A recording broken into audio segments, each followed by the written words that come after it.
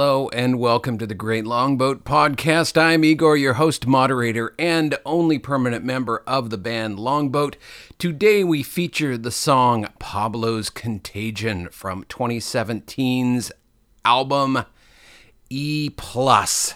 And you know, it's funny.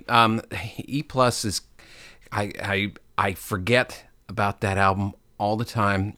And so I didn't realize that I had written a song about a pandemic back in 2017. Of course, this one is a bit more lethal and virulent, and the causes are much different than what we're experiencing right now.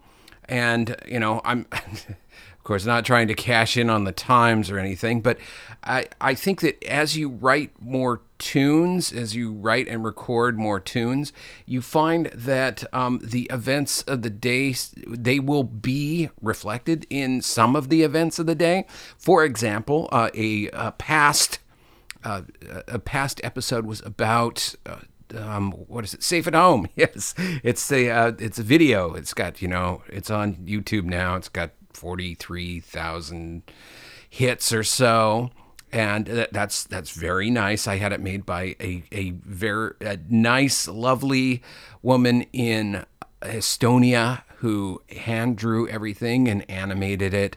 And it wasn't exactly to my taste in artwork. It was a little sort of oversimplistic, but I thought it did actually sort of put me at ease.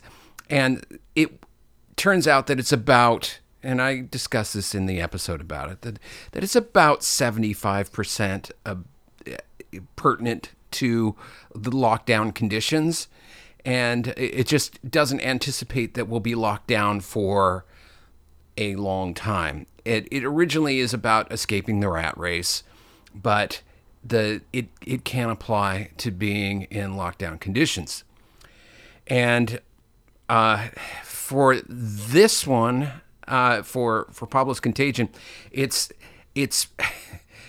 pretty much starts off as the act of a disgruntled academic, a guy who is a student, or no, he's a professor of virology at some university, unspecified university, who gets passed over for tenure again and again and again. And so as an act of frustration, defiance, and sheer rage, goes into his lab and creates a pathogen that is very lethal. We'll say, you know, sort of bubonic plague lethality, takes 90 to 95% of the people who get infected with it. Very, very much unlike coronavirus. Not to discount the seriousness of coronavirus, but I'm illustrating a virus, a disease that is so powerful that it shakes the foundations of society. And for us right now, you know, society still exists. It has undermined financial markets, the coronavirus, that is. There will be dire long-term financial effects, I predict. But for now, we can go out and there will not be roving gangs and cars on fire, for the most part, in our neighborhoods, and life seems normal. This Pablo's Contagion is kind of all about what happens when that just comes off the rails, and what we try to do. And I wrote that back assuming that we would have sort of competent leadership. And now that we've seen that every aspect of this, and, you know, I'm speaking from America, I'm speaking from Seattle, I'm speaking as somebody who is not very well inclined towards Trump, but any objective look at what's happening now is you just see how completely unable and hamstrung we've been at trying to deal with this by making just sort of common sense health actions seem like it's a political statement, and being and having and let's let's be frank here, that Republicans are very, very willing to put their constituents on the line for the sake of opening up an economy, and to the point where the infection rate has gone up so much that they are going to have to close down again instead of just taking more gradual action. They wanted to just show Trump that, hey, look, we're doing just what you said. Look, this is, aren't we good? Don't you like us now? I like Trump. Trump likes me because I'm doing what he says, so vote for me. Yeah, that's also a sign of a seriously screwed up political system. Anyhow, that's sort of the end of my soapbox. I mean, if you disagree with me, I would love to have a well-reasoned conversation about that. But from what I'm seeing is this has been one of the worst responses to anything in, I don't know, the last 100 years or so. I mean, the Spanish flu, they did do things. They did have people who said, I'm not going to wear my mask. And, they had with the World War I parade, the end of the war, Armistice Day parade or something like that in Philadelphia. And yeah, and 2 weeks later, people were, they had like 2,000 people die in one day or something like that. But anyhow, this, and I do mean well-reasoned. I don't mean conspiracy theories. Conspiracy theories are things that are propagated by stupid people to explain the world. And they're generated by people who take parts of evidence, many bits of which have already been refuted because they have no proof. And taking a piece of information and putting it in an echo chamber, that doesn't amplify it. It just spreads disinformation. It doesn't amplify its importance. Come on now. But anyhow, but yeah, if you want to have once again, if you want to have a reasonable dialogue about this, then fine, sure. Just no conspiracy theories, and I'd be happy to hear from you about it. The address is Longboat Podcast, all one word, @gmail.com. Please, I'd love to hear from you. And anyhow, getting back to Pablo's Contagion. This song began life as a groove. It was nothing more than that. It's a cha-cha, I guess the sort of the technical term. The body of it is a cha-cha. The chorus, the Pablo's Contagion, that is actually, it breaks into bossa nova. And, with all of this beat stuff going on, with all of this, sort of with Latin percussion, this is all electronic. It is, everything is sampled. Everything that sounds real is sampled. And it actually sounds kind of cool and authentic. And I tried to sort of nuance the percussion as much as I could and build it as the song progressed. But when you have a song that's just sort of, kind of has that nice groove to it, it's good to interrupt the groove at least once with something else. And I know I do that with the choruses, and then I have the little instrumental break there, which is just the sort of the Pablo's Contagion theme. It's the same both times. And then, but after the second instrumental break, there's kind of where there's a call and response between the main voice and the ensemble, and then you go back and hear what the dire predictions are, that no one is going to escape Pablo's Contagion. And yeah, and now that I listen to it, it's sort of, it does sound very Santana-esque, except you don't have, Carlos Santana playing his standard pentatonic solo that he's been playing ever since the 60s. But it has, I always thought it was sort of more like Chick Corea in the 70s. But, Chick Corea, Santana, it's a Latin groove.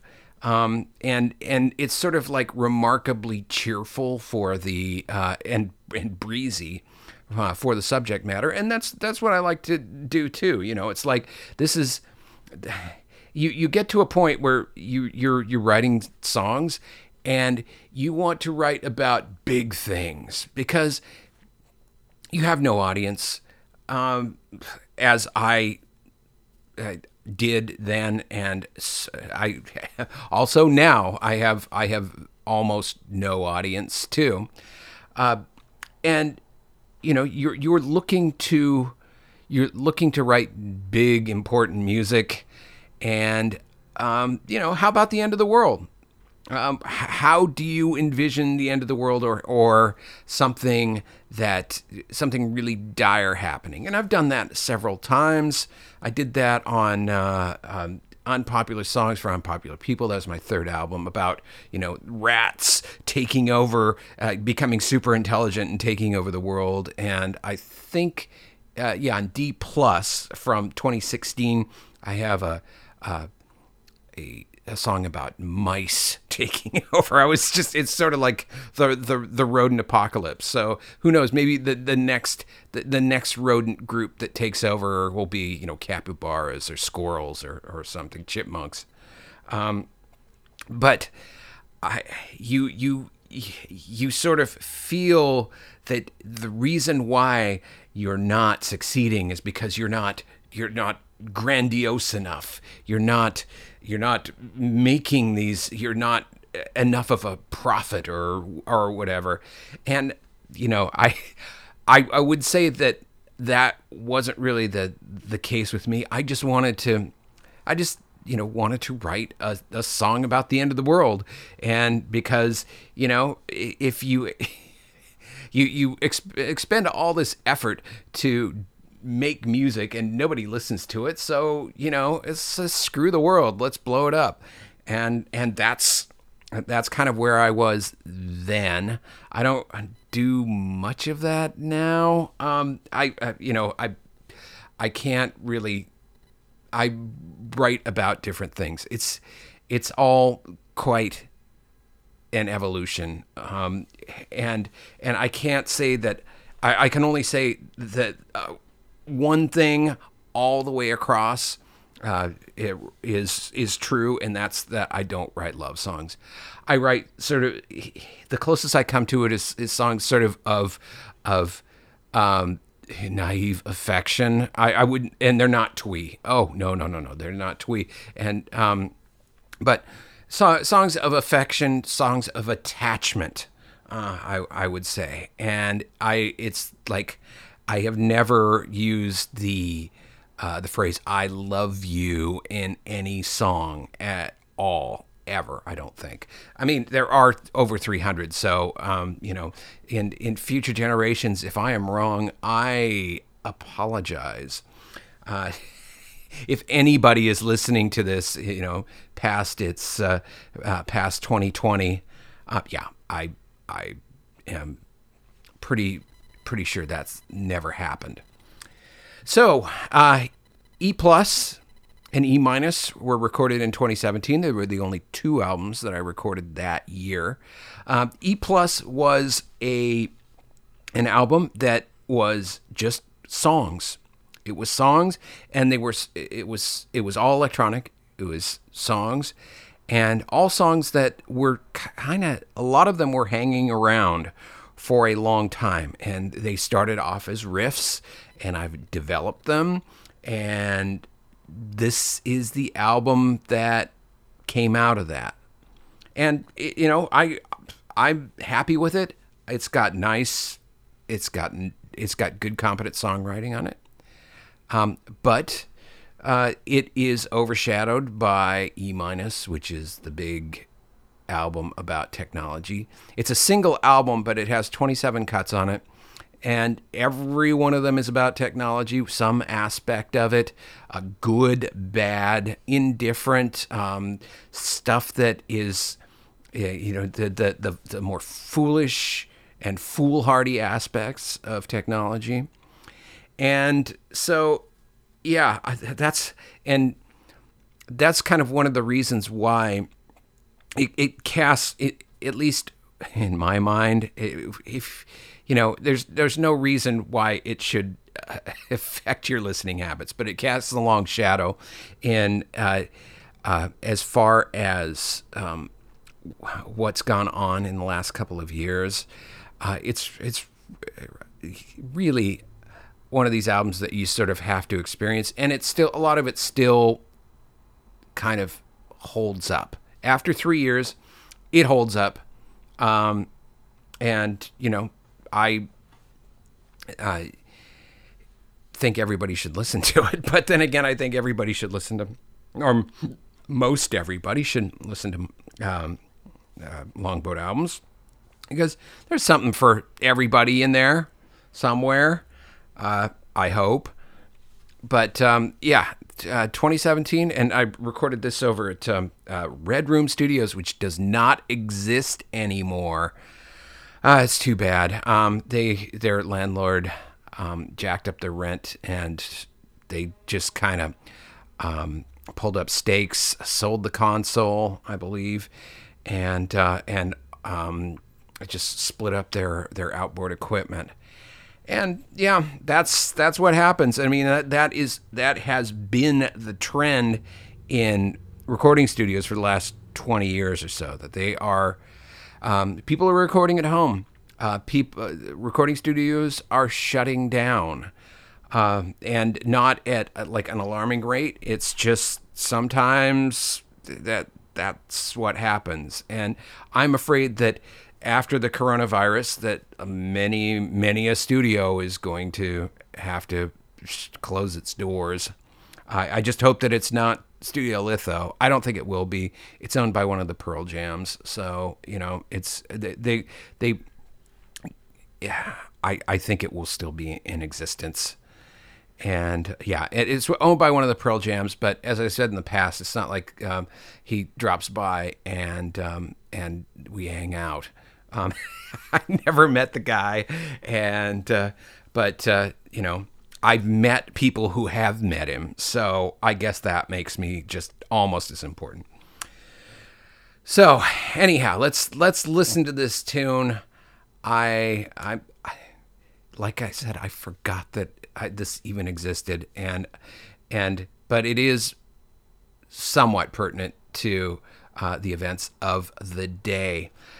Okay, so with me on everything, it's all electronic. Me on everything. This is recorded and mixed by Ryan Leva at Red Room, and mastered by the great Ed Brooks at Resonant Mastering. This is Pablo's Contagion. Pablo is an assistant professor of virology at what used to be a more prominent American university. He worked hard, teaching classes, doing research, and publishing papers, all in hopes of gaining tenure. But every year the board passed him over. After 5 years he had had enough. He marched into his lab and came out with something lethal, a strain that only a brilliant virologist could conjure. On this sunny day, he wouldn't really show them and unleash his new pathogen. For years, he'd been frustrated. Others got theirs while he waited. At last, ethics were rejected. With one shot, he was infected. On the bus, sweating like a weirdo, he was patient zero. It's Pablo's contagion, soon to sweep the nation. There is no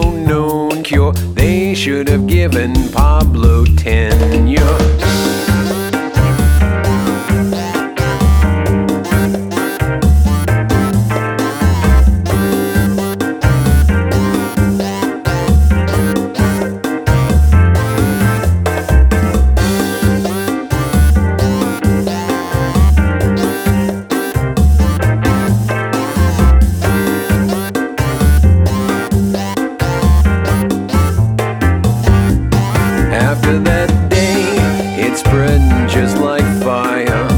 The official predictions were dire. Some chills and ache in the head, and a short time later you'd be dead. Oh, they tried to quarantine. They also failed to make a vaccine. As we staggered onward toward collapse, the casualties were vast. It's Pablo's contagion sweeping across the nation. There is no known cure. They should have given Pablo tenure.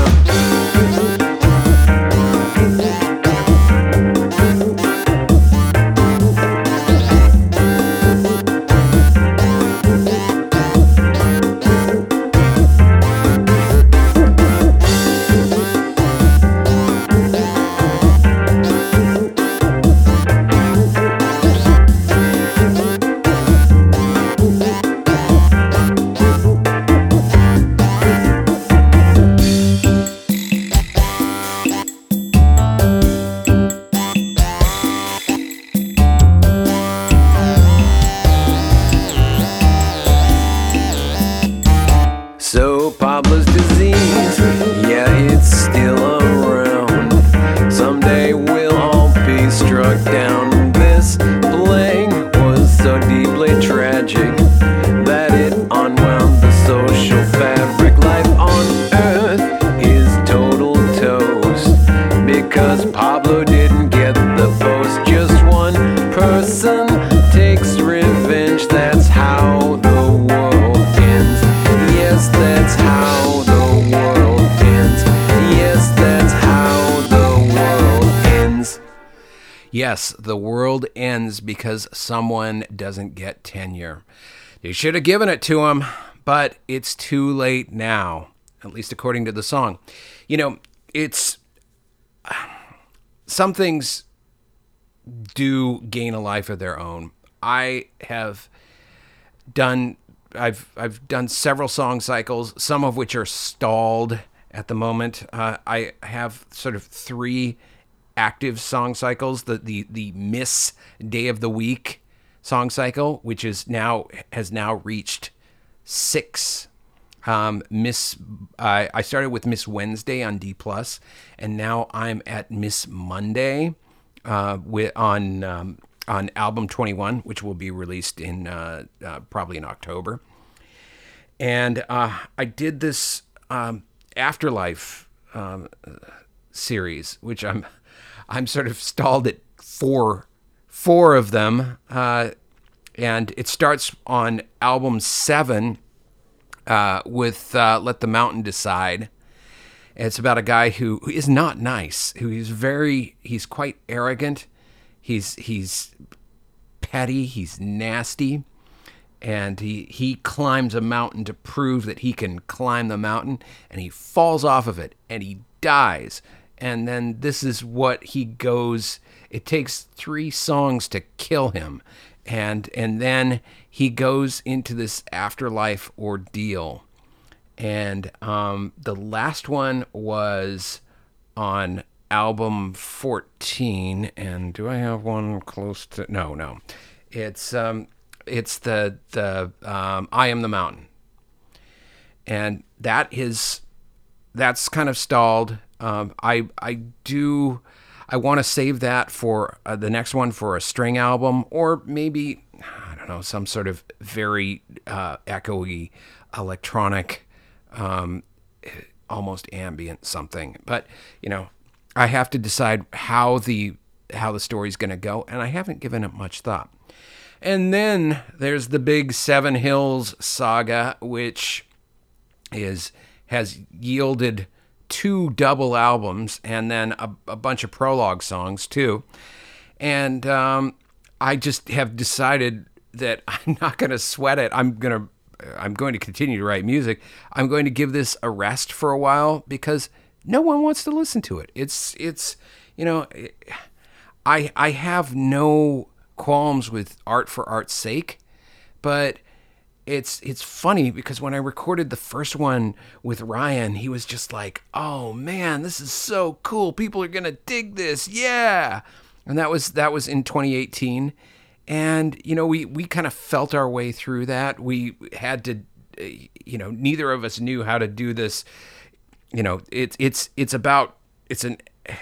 an existential spy thriller about these guys who have received conditioning, and because they have received this conditioning, their program ends, and or their program is burned, discredited, and they are all sort of slated for execution. But it turns out that there are a lot more of them than anybody first thought, because they've been doing this conditioning kind of on the QT to lots and lots of people, and it gives them these sort of super spy abilities. They're able to do these defend themselves in ways that most of their adversaries cannot anticipate, and they're also it makes them very good spies. So, and so I've done 2 of those double albums, and if people aren't downloading them, if you don't hear from people about them, then I can always do them later. But here's the thing: I've worked with so many good people, so many wonderful voice actors, and I want to sort of keep up with them.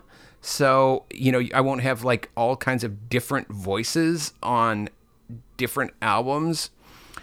But, I'm just going to have to assume that those people will be around in the future. And even though they're not, every time I work with them, I always say, don't leave town, because I'm going to rehire you. And I wanted that to be kind of a kind of the mantra. I don't want it to affect anybody's life or anything like that, but it's just like some of these people were so good that I just had to put that in there. Don't leave town. And the really good ones, they leave town. And there have been a couple of examples of that, and it's too bad. But so that is kind of suspended for the moment. But I'll tell you this, that this song inspired me to want to launch a project that was sort of musical and non-musical at the same time.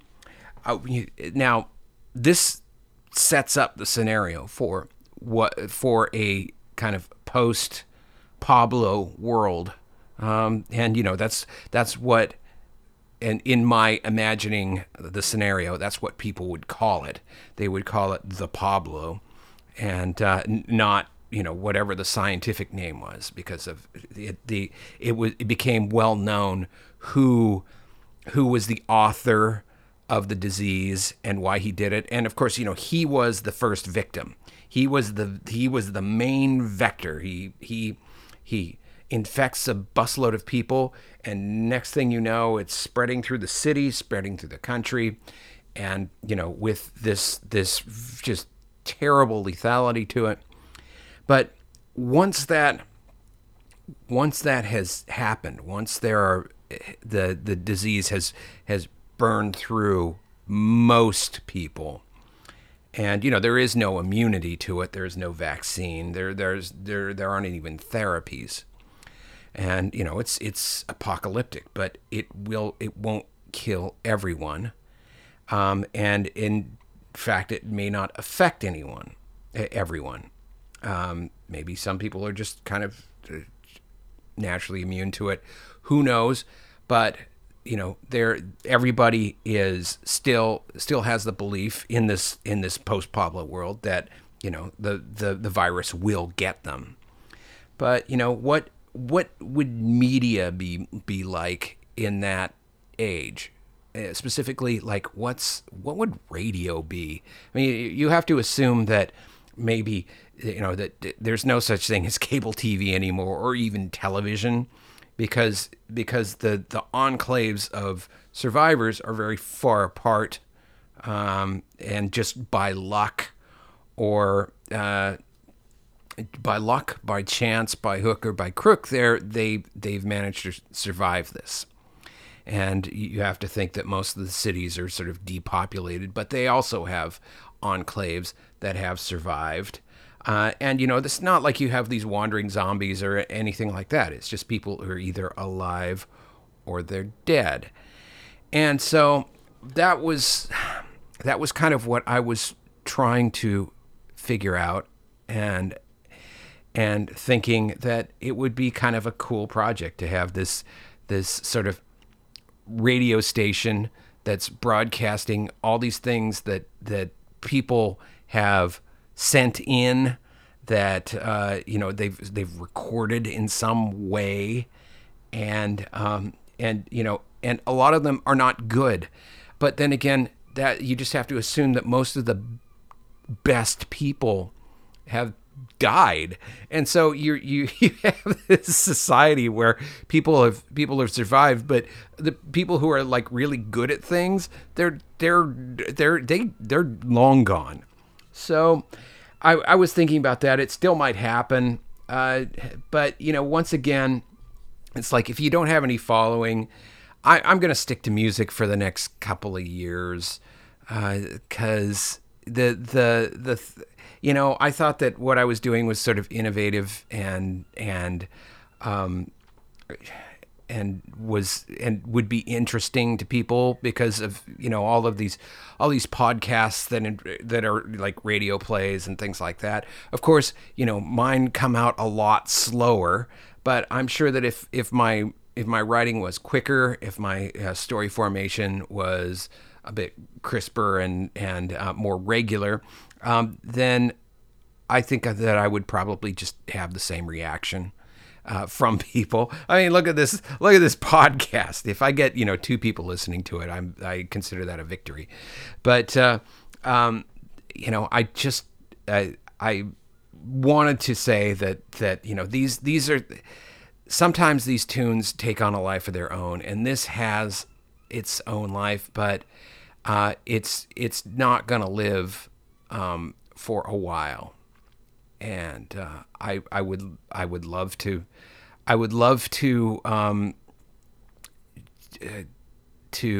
be able to make this into something and extend its life.